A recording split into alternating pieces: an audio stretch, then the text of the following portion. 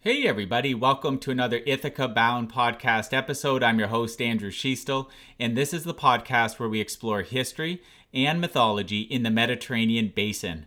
I'm joined today with Dr. David DeVray for a conversation about the formation and enforcement of canon law in late antiquity. Dr. DeVray is a medieval historian. He's Emeritus Professor of History, University College London, based in the UK. He's the author of many publications over his career, including a couple books as examples. Papal Jurisprudence, circa 400, which was published by Cambridge University Press, and Papacy, Monarchy, and Marriage, 860 to 1600, which was also published by Cambridge University Press. Welcome to the call, David. Thank you for having me. Okay, so we are talking about the formation and enforcement of canon law in late antiquity.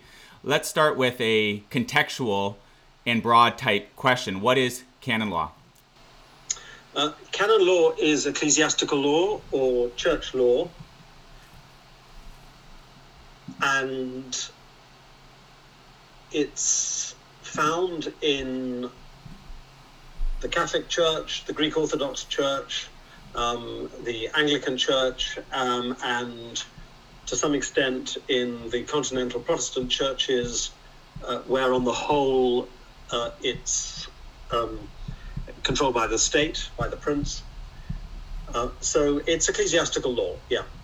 And it doesn't deal with everything, but it deals with things to do with the clergy, things to do with the ritual, things to do with the sacraments. It deals with marriage, one of the most important aspects of canon law. And then there are contested areas where canon law and different kinds of secular law compete for control. Okay. What's known about the etymology of the term canon? Canon, I think, means a yardstick. Oh, interesting. And I think canons are simply like decrees. So a decree is like a yardstick for behavior, I guess. The word canon actually has multiple senses. When you're teaching medieval history, it's one of the words you dread because it means so many different things. It can mean a kind of monk. Canons are a kind of monk. That's, I guess, because they follow a rule, which is like a yardstick. So you always have to find yourself explaining what a canon is and what a regular canon is and what a secular canon is. But canon law is ecclesiastical law, church law, religious law. Religious law in a Christian context. Interesting. It's kind of like the Christian counterpart to Sharia law in Islam. Okay. Thought to be formed as a term in Latin originally?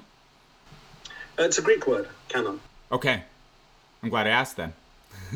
Okay. And but it's incorporated into Latin too. Yes, yeah. As like a cognate. Okay, so when we talk again contextually, when we're talking about late antiquity, what period for the most part are we focusing on? Probably from the 4th century to the 7th century, roughly speaking. I mean, all periods are arbitrary. They're all just made up by historians. And late antiquity was a term invented, I think, or at least popularized by Peter Brown, a great historian, who tried to look for the common ground between the end of the Roman Empire and the early Middle Ages, and to see this in many respects. That long period should be seen as a whole rather than split at some end of antiquity, beginning of the early Middle Ages point. Okay, great. So when it comes to canon law in a Christian context, when is it thought to have started, and to what degree, if you could describe those kind of the early nascent period of canon law? I would say that it probably should be dated to the Council of Nicaea, which I think is 325, which, in addition to trying to settle the definition of the place of Jesus in the Trinity, also had a series of canons, which were rules governing the clergy, baptism, practical things. You could see it as going back earlier. I mean, if you look at the Acts of the Apostles in the New Testament, the new Christian community is immediately faced with the problem of how much of the Jewish law it has to obey. Do you have to do the whole deal, all the Jewish law? Can you eat pork? Do you have to be circumcised? And the early Christian community passes, according to the Acts of the Apostles, a set of rules about how much of that you have to obey. So you could regard that as a sort of antecedent of canon law, but probably in practice, you would see these canons of the Council of Nicaea as starting a new phase. And the first papal canon law is a letter in 385 of a Pope Siricius, spelled Siricius,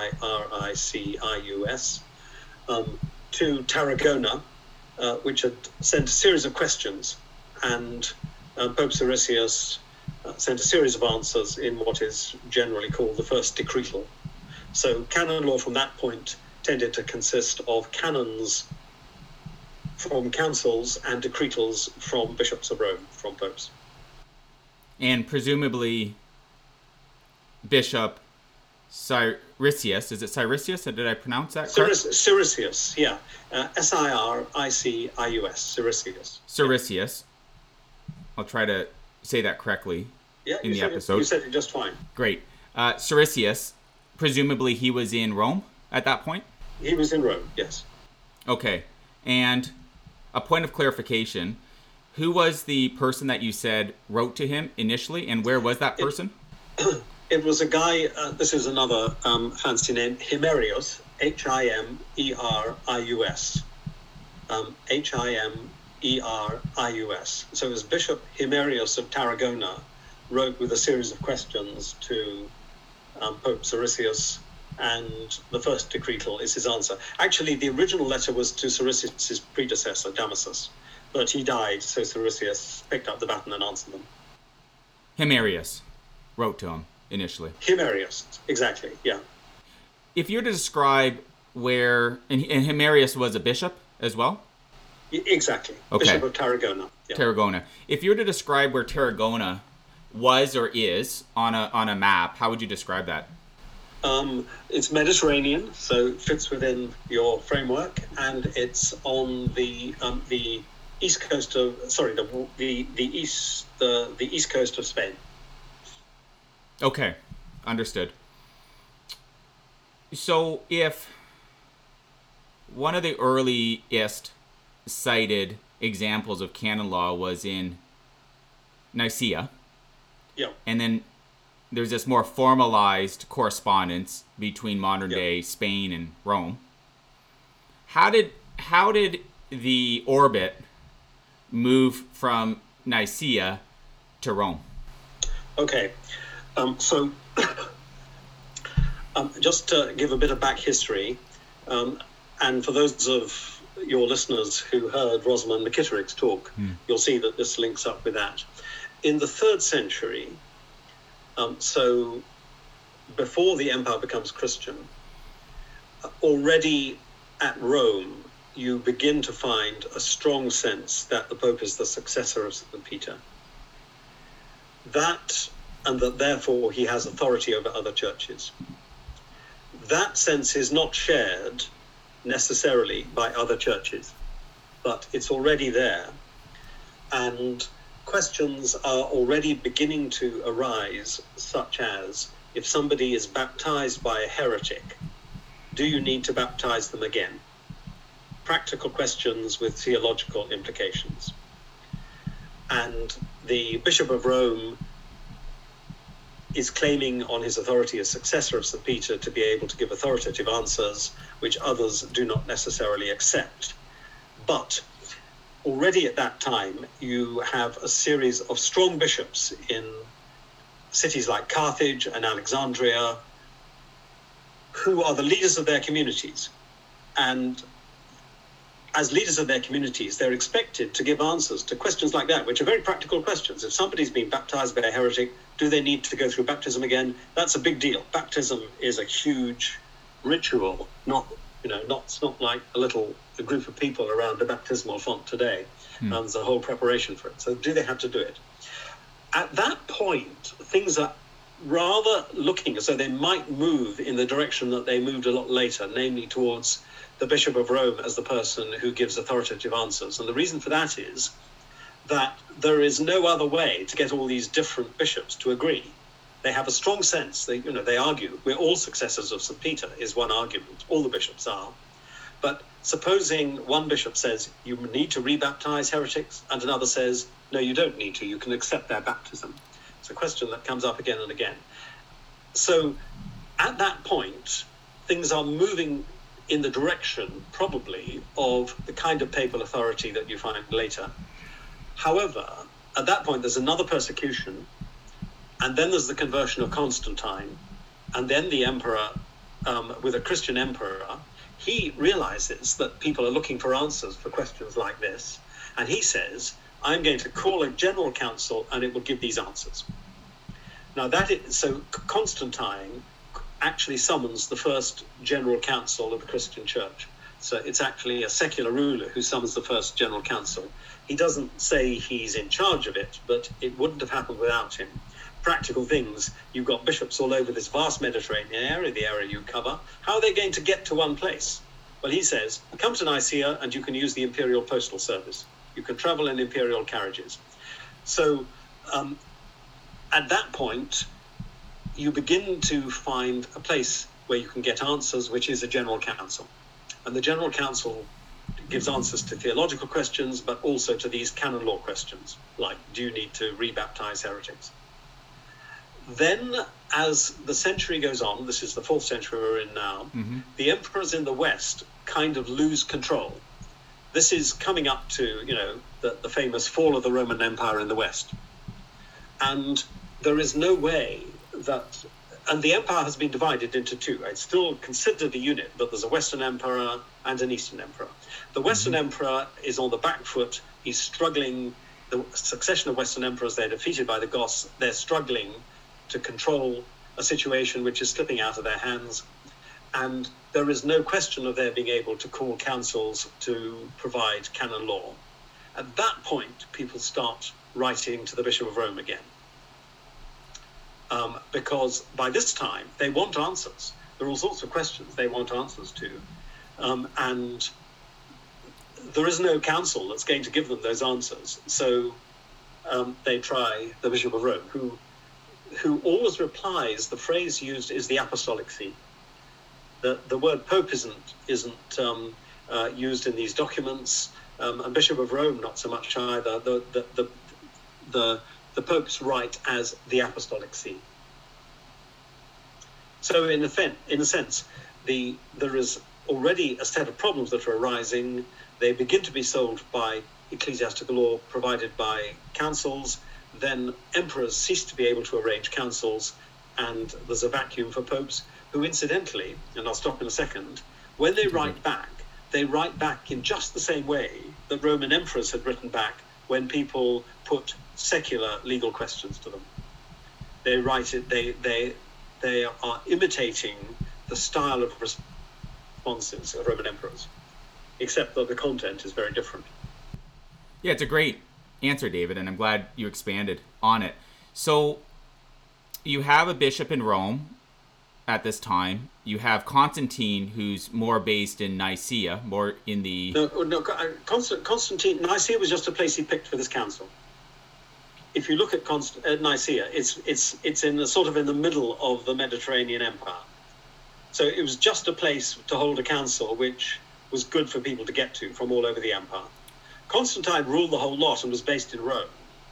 But then he split the empire and created Constantinople. His idea was the empire is too big to rule. Who can rule this whole vast Mediterranean empire, including up to Britain?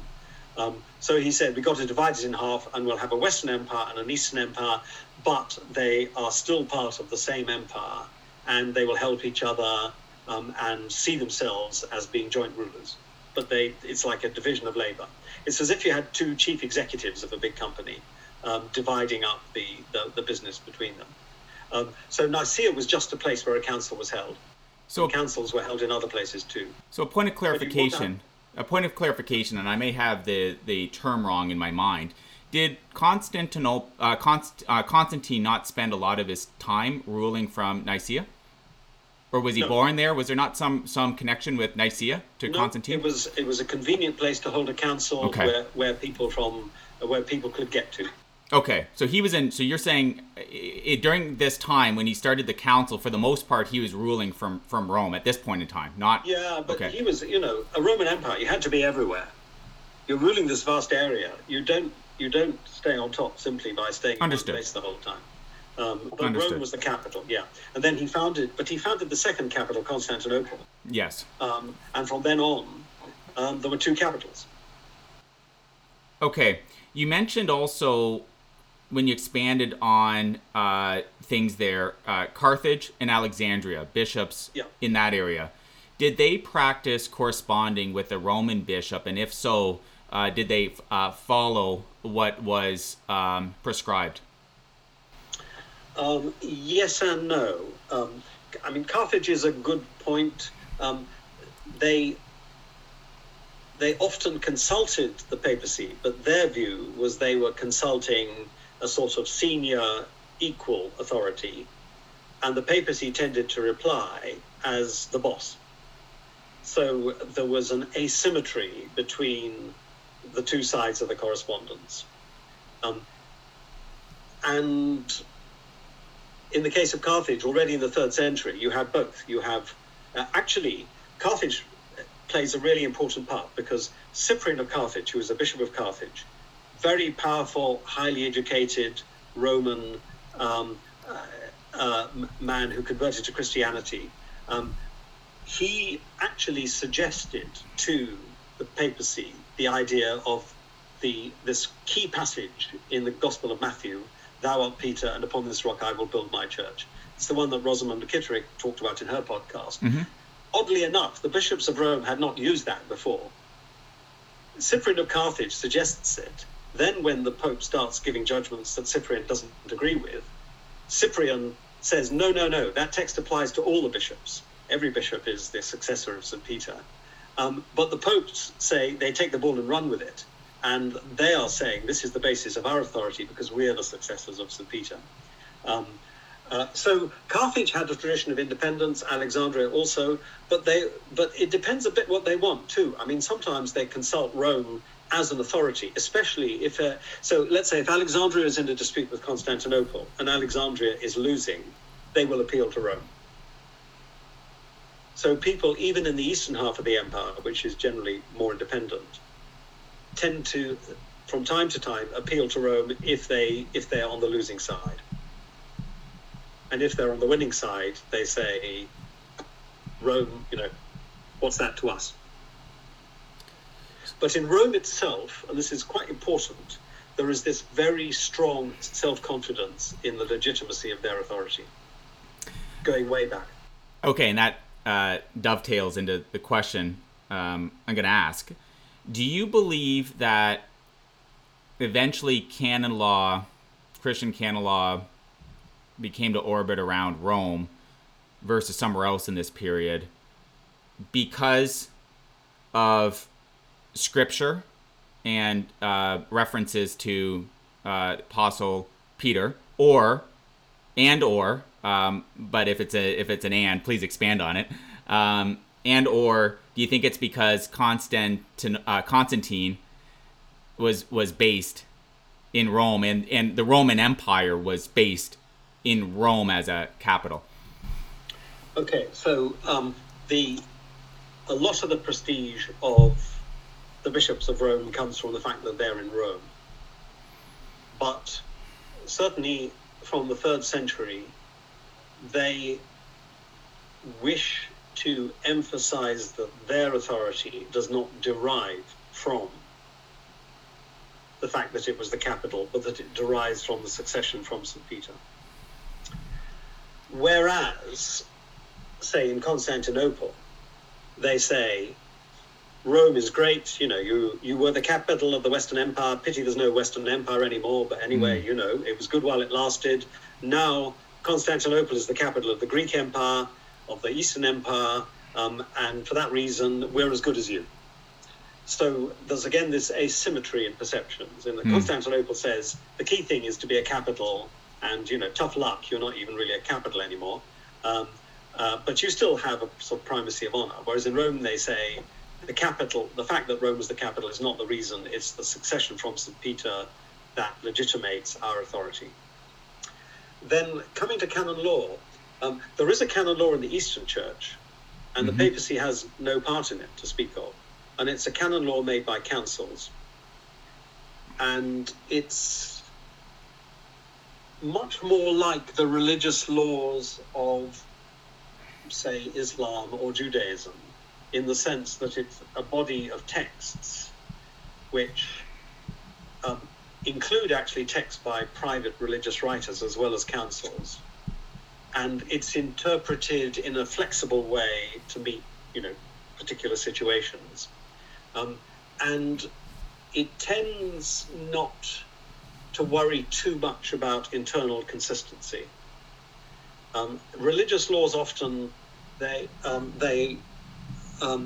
kind of fluid, and their application to concrete cases can vary quite a lot from case to case, and they're interpreted by experts. Now, in some ways, the canon law that begins to develop in the West, which is a mixture of councils and papal decretals, has a lot in common with modern secular laws, in that there is a real concern for rational consistency and for a build-up of increasingly full coverage of possible cases over time. So there's the difference between Western canon law in Latin and the canon law in the Greek Church, and there's also a canon law in the Armenian Church, which is not part of Greek Orthodoxy, for example. In the West, it's councils and papal decretals. And the papal decretals claim that their authority derives from succession to St. Peter, not anything to do with it being a capital city. And of course, by the time you get to the end of the 5th century, it's not a capital city anymore anyway, because there isn't a Western Empire anymore. So, oftentimes the schism between East and West gets referenced in the 11th century, in contemporary times. If canon law was starting much earlier than that in Constantinople, from the East Orthodoxy, would you say that it was around that time that the schism was starting to occur? No, not at all. Firstly, Constantinople itself does not claim to legislate in the way that the Bishop of Rome was. Mm-hmm. It's more councils, all sorts of councils that are legislating.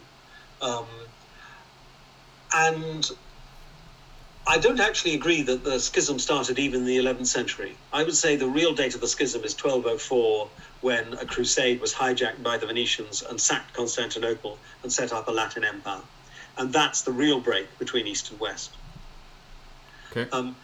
That said, there is a tendency to diverge that you see before, and there's a difference of approach. The real difference of approach, I think, is that Greek Orthodoxy really depends on councils and an emperor, because, put it like this, both of these systems need some way of resolving uncertainties about doctrine and uncertainties about law. And in the East, that way is the emperor working with the leading bishops, the Patriarch of Constantinople and other bishops. And in the West, it's also local councils and the papacy. Now, you can see already there's a difference there, and there's a difference in mentality also in that the West is kind of more attuned to developing doctrine and law, whereas the East has a sort of if it ain't broke, don't mend it philosophy. So you can see that they're becoming rather different in their character. You can see how the schism, was being prepared. But there are appeals to Rome, actually, from the Eastern Church long after the end of the Roman Empire. As I say, when there was a losing party in the East, they might appeal to Rome as somebody outside, as a kind of last throw. So the idea that the Eastern canon law is a kind of mirror image of Western canon law, I think, would be mistaken, because there isn't really an equivalent of the papacy as a legislator in the East.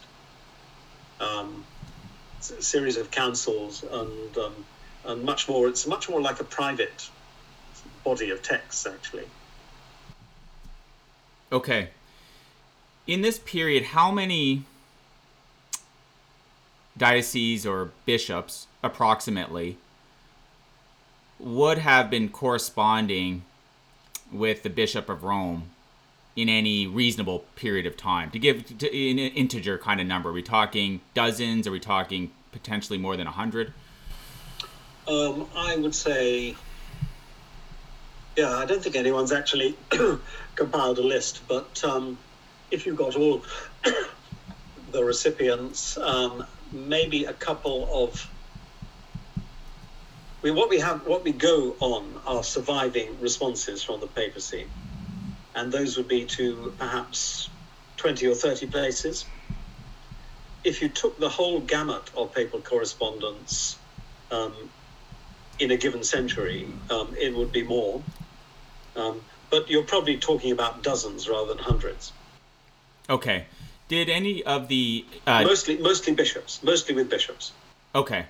The districts and the churches not in Rome, the diocese, were they ever paying tributes or paying some kind of money to Rome, to the Roman Church? Not in the period we're talking about, no. It wasn't a financial system. There's a rather nutty theory of the economic origins of the papacy done by economists. Okay. Which, as far as I know, no ancient historian or medievalist has even reviewed seriously. But no, it's not a matter of money. Though the papacy is very rich, but that's from donations, which must, in fact, come from lay people, great, powerful lay landowners, very rich Roman landowners who gave lots of estates to the papacy, because the papacy has lots of estates in Sicily, for example. And as the Roman Empire in the West collapses, then it comes back, and then it collapses again. It comes back with Justinian in the 6th century, then it collapses again. The role that the Roman Emperor had of feeding the people of Rome, being the source of social security in Rome, is taken over by the popes. And they're able to do this because of their great wealth of estates in southern Italy and Sicily, even some estates in modern France. So they have a lot of wealth, but it's not from taxing. No, it's not from taxing other churches. Okay. It's donations. There's huge amounts of wealth and land is given to the church in late antiquity. Unbelievable amounts. And this is lay people giving their land to the church, and above all to the papacy, but to the church in general. And then when monasteries begin to take off, huge amounts given to monasteries. Massive amounts. All these pious laymen giving land away. And are there examples of emperors giving donations as well to the church? Don't forget, as I say, the empire in the West collapses in the course of the 5th century. But Constantine gave huge amounts to Rome, yeah. The Constantine gave lots and lots of land and wealth to Rome, to the papacy, yeah. Okay, can you walk us through an example, in the best that you could using words, on the process of this? So you have a bishop somewhere in, let's say, the Mediterranean basin who is... Toulouse, for example. Yeah, is writing to Rome. Yeah. There's a very practical issue that they're grappling with in that area. They're requesting a response. So can you kind of, in a linear fashion, in the best way that you can describe it, so the Bishop of Rome receives the document, they write back. What happens next in terms of the document going back, but then also what happens with that document from a storage archival perspective for reuse in future cases? That's a brilliant question. Absolutely spot on question. So let's say the Bishop of Toulouse writes to the Pope, and he writes with a kind of shopping list of questions, including things like, do priests have to be celibate? Why do more guys have their wives tried for adultery than the other way around? What book should be counted as part of the scripture? Can you give communion on the deathbed to the dying? A whole series of quite practical questions. Mm-hmm. The Pope, who is Innocent I, then replies. Firstly, he says, okay, I'll do my best to answer your questions. And then he gives a series of answers, which are all in one letter. So it's like point by point by point. At one point, this is the celibacy thing. He says, I'm surprised that you have not seen. There may be some people who haven't seen the decree that my predecessor, Siricius, sent to Himerius of Tarragona, mm-hmm. in which case I guess they can't be blamed if they haven't been living celibately, but from now on they must. I should explain, by the way, that celibacy of the clergy in this period meant celibacy within marriage.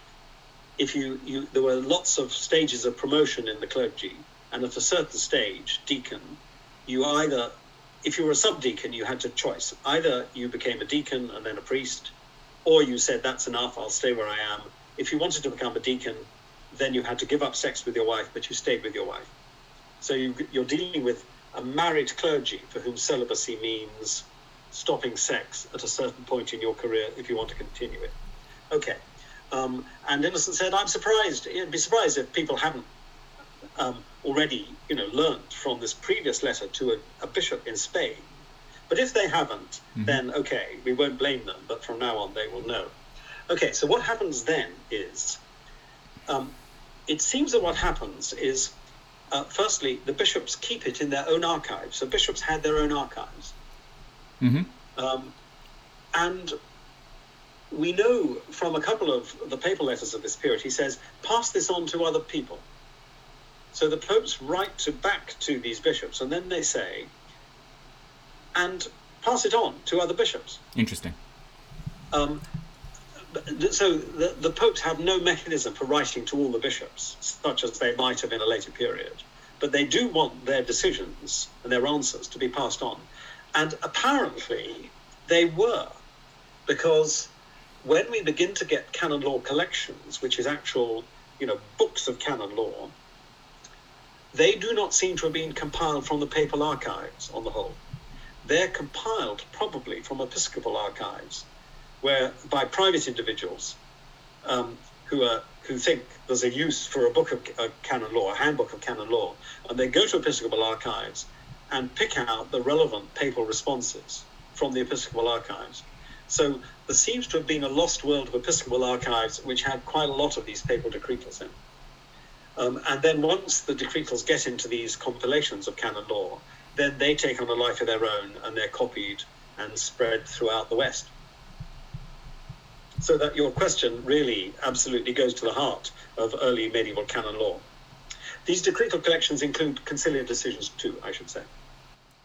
Okay, there was no web back then or emails with CC. No, that's right. But one thing that historians need to remember is that just as before the web there were efficient ways of communication, so too before print there were efficient ways of communication, and there are ways of communicating things without our modern technology, and therefore from about the 5th century you've got collections of canon law, which is a mixture of papal decretals and conciliar canons, which is increasingly widely copied in the West. Okay, so to work our way into some closing questions, how often was canon law overturned, so previous canon law overturned by current bishops of Rome? Okay. I want to track back to something, crucial thing I didn't say before. Yeah. In this period, the popes had no way of enforcing canon law. If you say the clergy should be celibate, and the clergy in Tarragona are not, there's nothing the Pope can do about it. Nothing. There is no enforcement mechanism. On the other hand, don't forget, most of these responses are requested by bishops. And bishops did have enforcement mechanisms over their clergy and over ritual. So also to some extent over marriage, or the laity insofar as they were involved in rituals. And bishops could control their clergy because the clergy depended for their legitimation on the bishop. And also, you don't have, by and large, a Christianity with lots of priests in outlying country parishes. Most of the clergy are concentrated in towns around the bishop, and they depend on the bishop. So if the bishop gives a series of questions to the Pope and the Pope answers, and then the bishop wanted those answers, and the bishop can enforce them on the clergy. So the Pope can't enforce them, but the bishop who requested them can enforce them. Did popes yes, I think it's a principle of canon law, is that it's not like a theological decision. It's not meant to be immutable. So, for example, one of the questions put to Innocent I was, can you give communion to somebody who's lived a really bad life and who wants to receive communion as well as confession or penance on their deathbed? And Innocent says, yes, you can. In the old days, he said, you could not. And that was because this was in the persecutions, and you really wanted to give people a strong incentive to stand firm against persecution. So you could say to them, if you give in to the persecution and sacrifice to the pagan gods, you won't be able to receive communion on your deathbed. You can get a penance, but you won't receive communion. But he says, nowadays, we live in happier times, there aren't any persecutions, so we can change the law. So it's a strong feature of canon law, is that in principle, it's human law that can be changed. The catch is, it's human law, what legal scholars call positive law, but often there are principles embodied in it. So something like baptism, can you accept, or let's say somebody who has been ordained by a heretic? There's a double question there. Is it, can they continue to be a priest if they've come back to orthodoxy? That could be just a matter of whether it's appropriate, or it could be a matter of whether it's even valid. So often it's human law, but often there are principles embodied in it. And the border between the absolute principle and the human law bit is often difficult to decide. But in principle, canon law can be changed, yeah. Okay. It sounds like they were trying to keep it relevant to some extent with the times. In a way, yeah. Exactly. It's very well put. A closing question. Why do you think Christian canon law had so much endurance from this point in time? Because any religious system, actually almost any system, has two great problems: complexity and uncertainty. The complexity comes from the fact that any system includes lots of subsystems, and they're not compatible with each other. So think of something like computer systems. Even a great firm like Microsoft produces systems, and they're often incompatible with each other. The graduate, my own university, the graduate application system was incompatible with the basic system of the college. And that goes for religious systems too. There are lots of different systems which are evolving, and you get problems of compatibility. So you need someone as a sort of help desk to resolve those problems. Mm-hmm. And then there are questions of uncertainty, like, is the baptism by a heretic valid or not? And every religious system has them. So there is a demand for some sort of help desk or problem resolving mechanism. And the papacy provided that. Other religious systems try to meet that need in different ways. Okay. This has been a great chat. Great way to start my day. David, thank you for coming on the show. Yeah, and ruffle your dog's head from me. Okay, everybody. Stroke your dog from me. Yeah, so my dog is at my feet. No one could see him in the episode, but I did bend down once and put him in his little bed, so he's sleeping. We're going to go for a walk soon. This has been great, David. It was a pleasure to talk to you. And you asked terrific questions. Thank you, David. Thank you. And you provided awesome answers. You have a tremendous amount of knowledge on this topic. So loved having you on the show. Again, everybody, Dr. Davrae's a couple books that I referenced at the start of the episode. Papal Jurisprudence, circa 400, which was published by Cambridge University Press. They were both published by Cambridge University Press. The other one is Papacy, Monarchy, and Marriage, 860 to 1600. I'll drop links to both the books in the show notes on the ithacabound.com's associated subpage to this episode. David and everybody listening, as always, wishing you a marvelous journey. Bye for now. Hey again. If you enjoyed today's episode, please subscribe to the podcast, and I wish you a bountiful rest of your day. Bye for now.